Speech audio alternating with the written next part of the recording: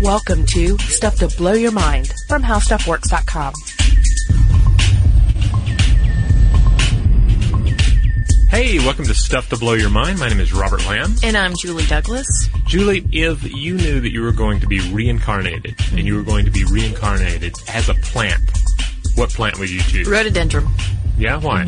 Beautiful blooms, nice thick leaves. It's it's hardy, ornamental, and yet it has substance. Describe this one to me. What does it look like? It's sort of a plant with nice glossy green leaves. Okay. Sort of, that spade-shaped, right? Mm-hmm. And, as I say, beautiful pink blooms or red or I don't know. It's something that I look out, from my window a lot. Okay. Which is why it came to mind so quickly. And you? I would go with moss. Some form of moss. So gothic. That's so you. It's not really gothic. I think moss is a very happy type of a plant. I mean, if I was going to go with a goth plant, I don't know. I can't think of a goth. Plants aren't very goth for the most part. Actually, there are goth gardens. They're beautiful. I'm not kidding. Really? They're these deep purples. You should go online and look up goth gardens. Okay, so they're just like a lot of dark purple plants and things of that nature. Yeah, moss, I think of moss as rich and vibrant, growing in the depths of woods where never a goth has tread. So, and just living peacefully far from everything and just, soft and moist. That's the life I would choose. Ascetic about it, I will say that. Monk-like about moss. Yeah. Yeah. Yeah, you're right. No, just living there, hanging out, moss. Yeah. For taking it easy in the next life as a plant. But that's one of the things we're really going to discuss in our podcast today. Plants really have this stereotype. It's easy to dismiss plants as being this passive, not even really an organism. You just think of plants as stuff that grows elsewhere in the world that I have to cut back in order to see across my lawn, that has to be maintained to a certain degree, but otherwise isn't really a player on the planet.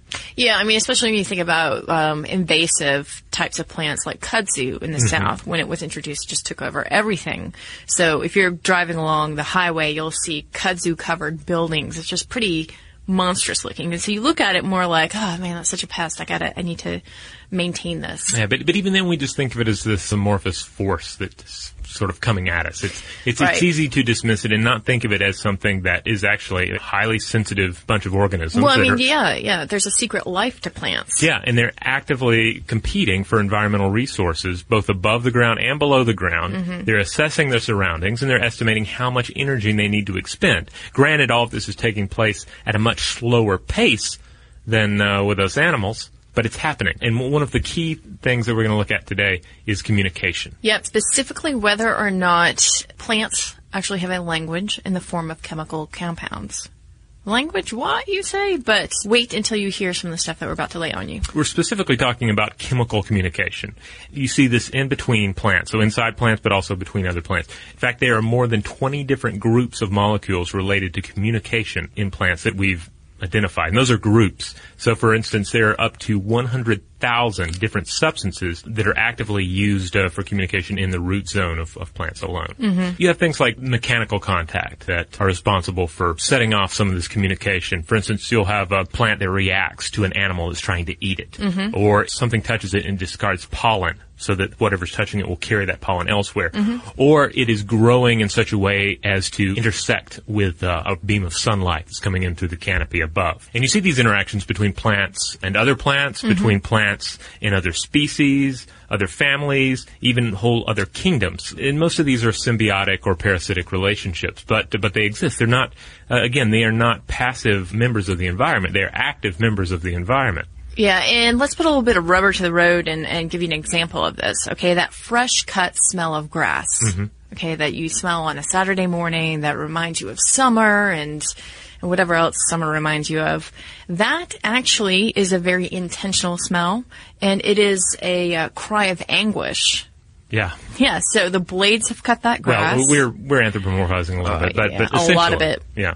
But yeah, I mean, this is what happens actually. There's something called green leaf volatiles, and this is released when plants suffer tissue damage. And as you say, it can signal to plants of the same or different species or even insects. Yeah, so these are chemical signals substances. And they are really the oldest form of language. You see them used by microbes, fungi, animals, and plants. And leaves are always emitting these volatiles in small doses. But it's when those parasitic insects move in that you see great quantities emitted. So some of these, definitely, they actually attack a parasite by producing substances that disagree with them. Or they're indirectly attracting other insects that are natural enemies of the parasites. So you can think of it on one level, it's like an immune system that we have, where if something's messing with it, it's going to release things to fight it. But then it's also not afraid to send out that alarm signal and say, hey, something bad going down here, like somebody screaming in a dark alley to say, hey, I'm being attacked, send in the forces. You know? Yeah, I think a really extreme example of this was what German scientists found when they were publishing their research in Science. They studied wild tobacco plants, and they witnessed the hornworm caterpillars. Wild tobacco plants?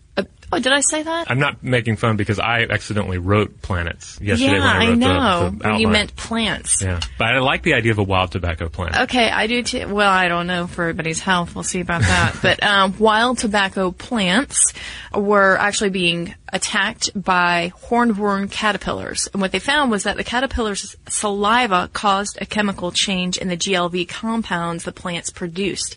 And it's the interaction of the saliva with the chemical compounds that then transmitted out, hey guys, guess what? We're being attacked by delicious, juicy hornworm caterpillars. Come and get them. And those GLVs, again, are green leaf volatiles, which are those chemicals we were talking about earlier.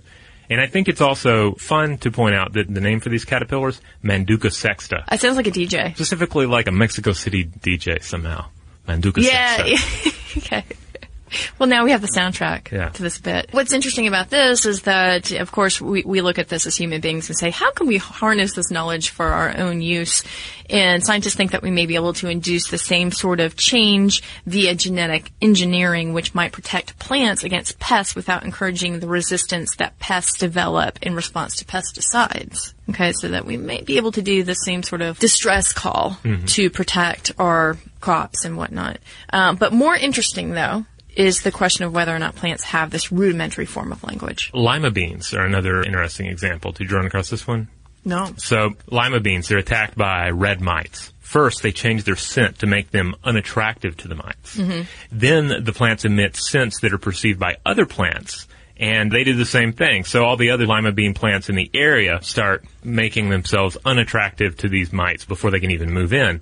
And then some of the emitted substances have an added effect that they bring in other mites that will eat the red mites. So they're kind of unleashing two volatile weapons on these parasites. They're saying, hey, you don't like me after all, see I smell gross. And they're saying, oh, by the way, we're inviting some friends over to eat you. So it's a two-tiered defense system they have going on there. Yeah, I mean, it's pretty harsh. And there have been people who have actually been using this strategy. It's called push-pull strategy, to put certain kinds of plants around their crops to either attract something that they know is going to be eaten that may have eaten their crop, or to repel them, as you just talked about.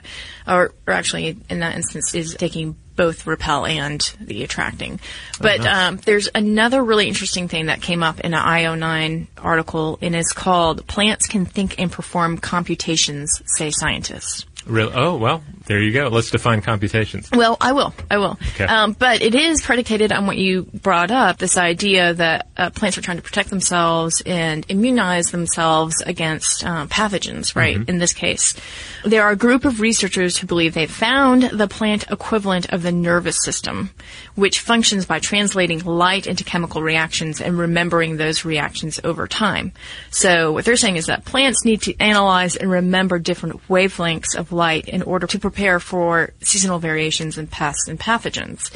And Professor Karpinski from the University of Leeds says every day or week of the season has a characteristic light quality. So the plants perform a sort of biological light computation, there you go, using information contained in the light to immunize themselves against diseases that are prevalent during that season. I think that is fascinating. And we are talking about that, taking that quality of light, because we talked about this last week, about how white light is composed of different wavelengths.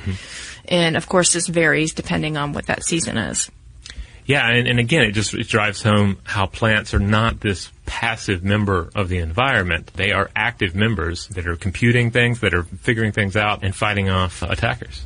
It's true. It's competing true. for resources. I suppose we should take a quick break. We should. And when we get back, we're going to talk about a plant that has the stench of a big, glorious hunk of rotting meat. Oh, yeah. This is a favorite of everyone's. So hang in there. We'll be right back. We have returned, and now it is time to discuss the Titan arum. On the street, it also goes by, well, in Indonesia, Bunga Bangkai, which translates into corpse flower, and its Latin name is actually Amorphophallus titanium. And just in case you picked up that phallus part in there, yes, there is a bit of a penis reference in here. That is Latin for giant misshapen penis. Yes, it is. Because if you look up a picture of the plant, it looks like a giant grotesque phallus. So yeah, well, actually, it's quite, I mean, this is a weird thing to follow that. It's actually stunning. It's kind of beautiful in a way. Because what we're talking about is a plant that grows to 8 feet tall.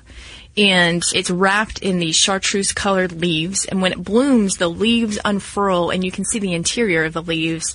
And they look kind of maroony and satin ball gown looking. And in the middle is that pale yellow, what's called the spadix, that rises up. This is the big misshapen penis that we're talking about. It's also interesting that the Titan arum is not a flower, technically. It's what we call an inflorescence, which is a group of flowers clustered around a central fleshy column, like you said. And I found this interesting as well. There's a little bit of mimicry that goes on in this particular plant because that its stalk is very fleshy. It's really doesn't have a lot of substance to it. So what it does is it mimics lichen growing on that shaft, so that it looks rugged and harder than it actually is to keep things from plowing into it. Right. Imagine this guy, this Italian botanist, Edoardo Beccari, in 1878 stumbling upon this corpse flower. He was actually trekking through the rainforest of Sumatra where these are indigenous. And at first he thought that there was a dead monkey and that was the source of the stench. But he saw this magnificent 8-foot-tall flower, and the closer he got, the more he realized that this is what smelled, people say sometimes, of rotting garbage, rotting meat, feces. Rotting fish with burnt sugar was one description that I ran across. Burnt sugar, okay. Yeah. And so he discovered this thing, and he's like, they got to have this in England. They need this in the UK. I'm going to send this back to the Royal Botanic Gardens. And he did, and they started cultivating it because it's absurd. It is absurd. That's a really good word for it, but also pretty wonderful and awful.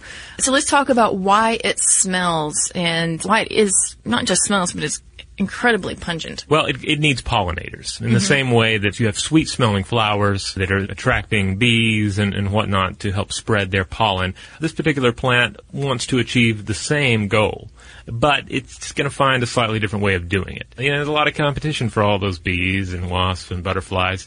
But old Titan here has a different game in mind. It's going to reach out to the carrion beetles and the flesh flies, these insects that love nothing more than the scent of a rotten monkey in the jungle. Yeah, and it's got to go big or go home because it's such a large plant, and it can take a year or more for that plant to store enough energy to bloom. In fact, when it's been cultivated at botanical gardens, sometimes it takes 6 to 7 years to bloom. Yeah, you mentioned all the energy it has to use. One of the reasons is that it has to heat itself up in order to really get that perfume cranking properly. Yeah, there's this idea that it is mimicking almost like a human body, flesh Fahrenheit of 98.6, and making itself more attractive. Yeah, specifically the tip of the spadix is about human body temperature when it's really in full bloom. Yeah, and so now think about that. It's really hot. It's presenting itself as a hot hunk of meat high up in the air, and it's telegraphing that for up to a half mile. So all these carrion eaters and flesh flies, they come in, they're attracted to it, they want to consume it, they want to lay their eggs there. They end up inadvertently carrying the pollen out and spreading it,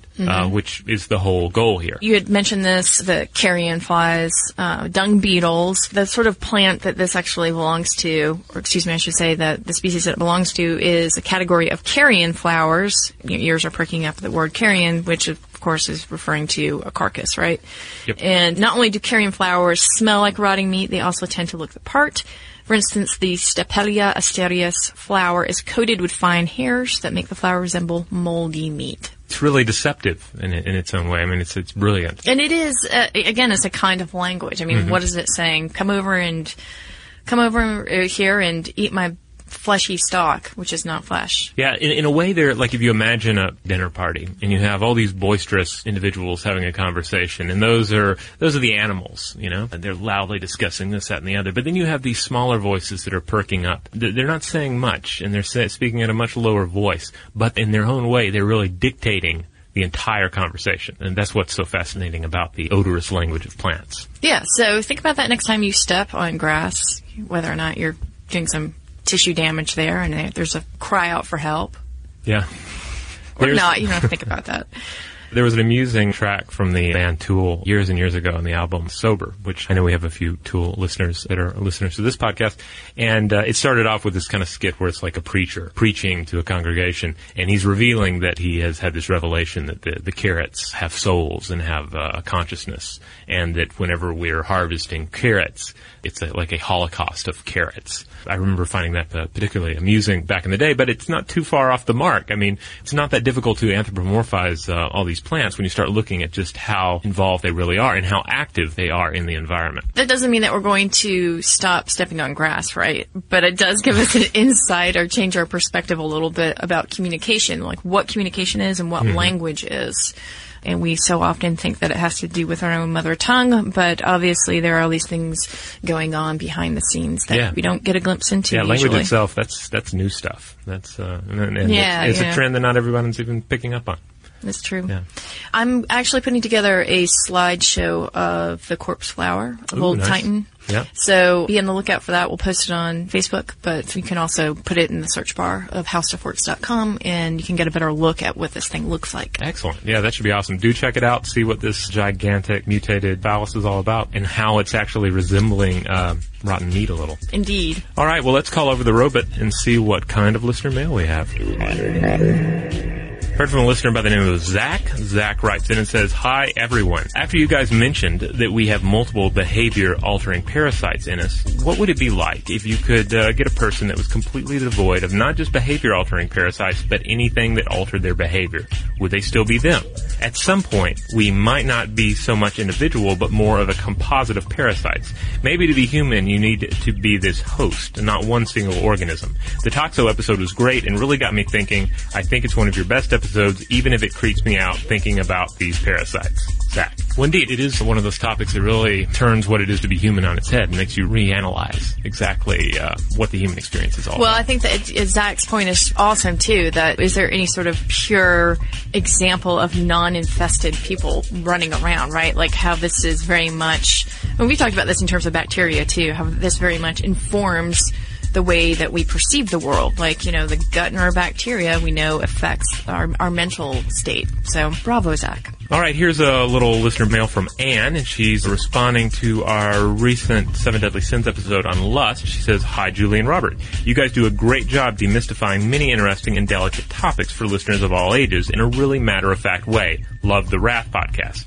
So why do you have such a problem with the proper words for genitalia? Penis is not a 4-letter word, nor is vagina, especially for younger listeners. Just using those words instead of a euphemism makes it less scary/titillating subject. Frankly, if you can't use clear language, maybe you shouldn't be covering the topic.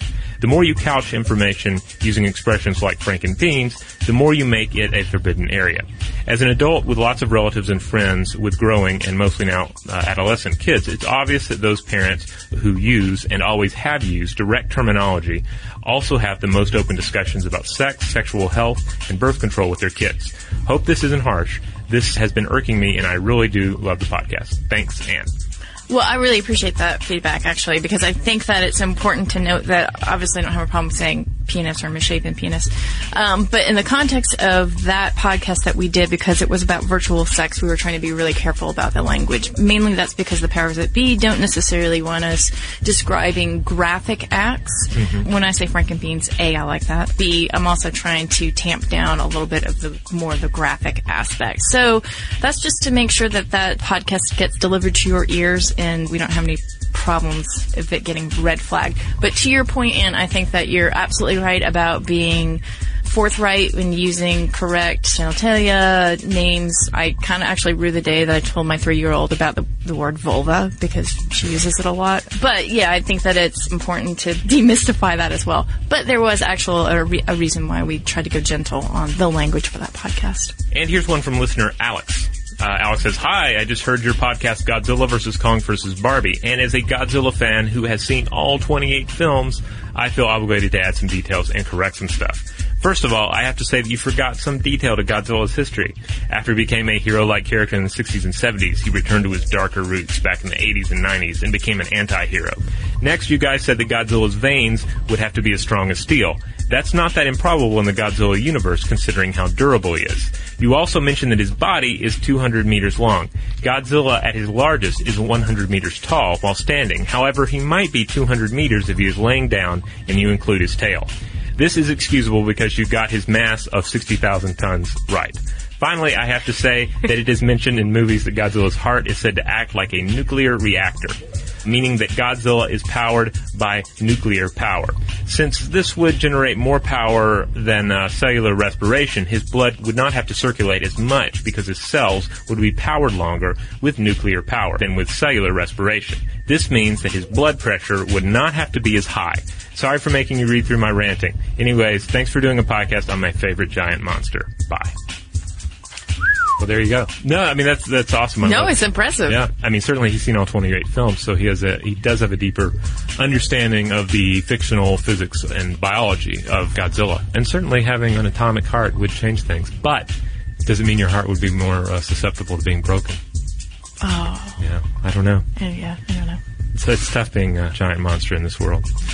So, if you would like to reach out to us, if you would like to share something with us, you can find us on Facebook. You can find us on Twitter. On Facebook, you can just search for Stuff to Blow Your Mind. And on Twitter, our handle happens to be Blow the Mind. And you can always drop us a line at blowthemind@discovery.com.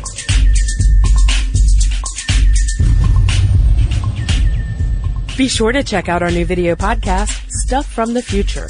Join How Stuff Works staff as we explore the most promising and perplexing possibilities of tomorrow.